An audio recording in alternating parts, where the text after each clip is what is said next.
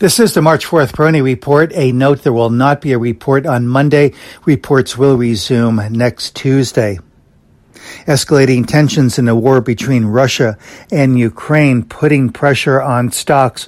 Pre-opening, the Dow futures indicated down by about 350 points, which would put the Dow still above that support corridor that I've been mentioning. And that support corridor or channel runs between about 33,250 and 32,750. And in a recent sell-off, the Dow did hold the upper part of that channel closer to the 33,250 area. So that is, I think, an important support range to observe and consider and to use as a guideline.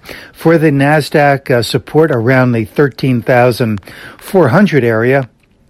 And here also, with NASDAQ futures indicated lower, it does not seem that we are going to see an opening test of that support, but certainly a move closer to that support area.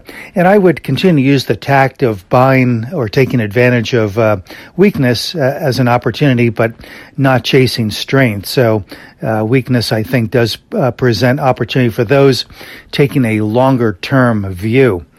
It is interesting to note, too, that in looking at the futures pre-opening here at the 7 o'clock hour, that a pretty uniform decline. So this is not a decline that is specific to a particular sector or capitalization tier or theme.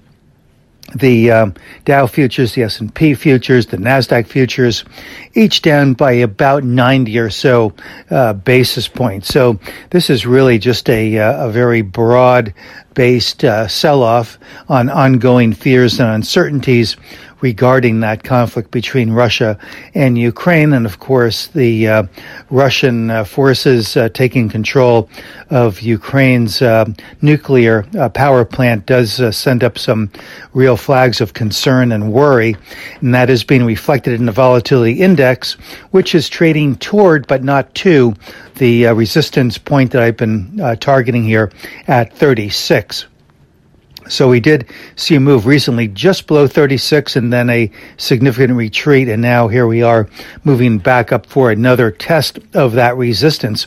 If we do get a decisive breakaway above 36, we could see a spike up into the low 40s. So I would mention this in the context of what I've been speaking about recently, and that is the seasonal and cyclical events or cross currents that could play into the market as we move into the mid-March period.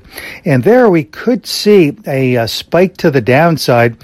I would expect it to be relatively short-lived and very possibly a head fake that then leads to a more significant and sustainable recovery going into the rest of the year. But right now, I think, surely volatility will continue here. And as I mentioned, I wouldn't be surprised, especially based on the formation that I'm seeing in the volatility index. It held right at a support level on the retreat following that move toward the 36 level the other day.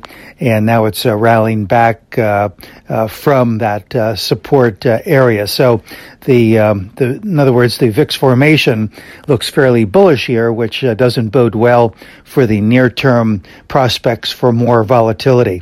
This is Gene Peroni at Peroni Portfolio Advisors.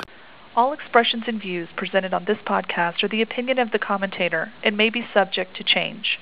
AAM makes no recommendation as to the suitability of any investment. It may make a market or have financial interest in any security or sector discussed. Past performance is no guarantee of future results. Investors should consult a financial professional before making any investment decision.